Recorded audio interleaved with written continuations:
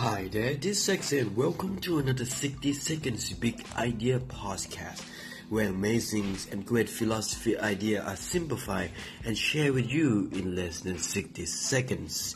Well, today's big idea is about how to prepare to be lucky. Yes, you heard that right, prepare to be lucky.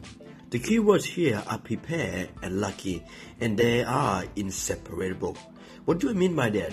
What I mean is, you can't get lucky without preparations, and there's no sense in being prepared if you're not open to the possibility of glorious accidents.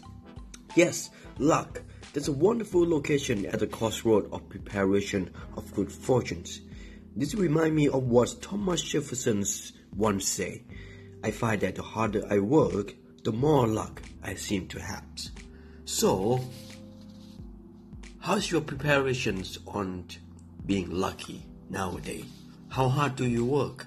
What do you do recently? It is time for you to start preparing to be lucky by simply start working. That's something you should ask yourself.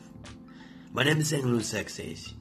Be happy, be kind, be you. Have amazing days. And I see you again tomorrow.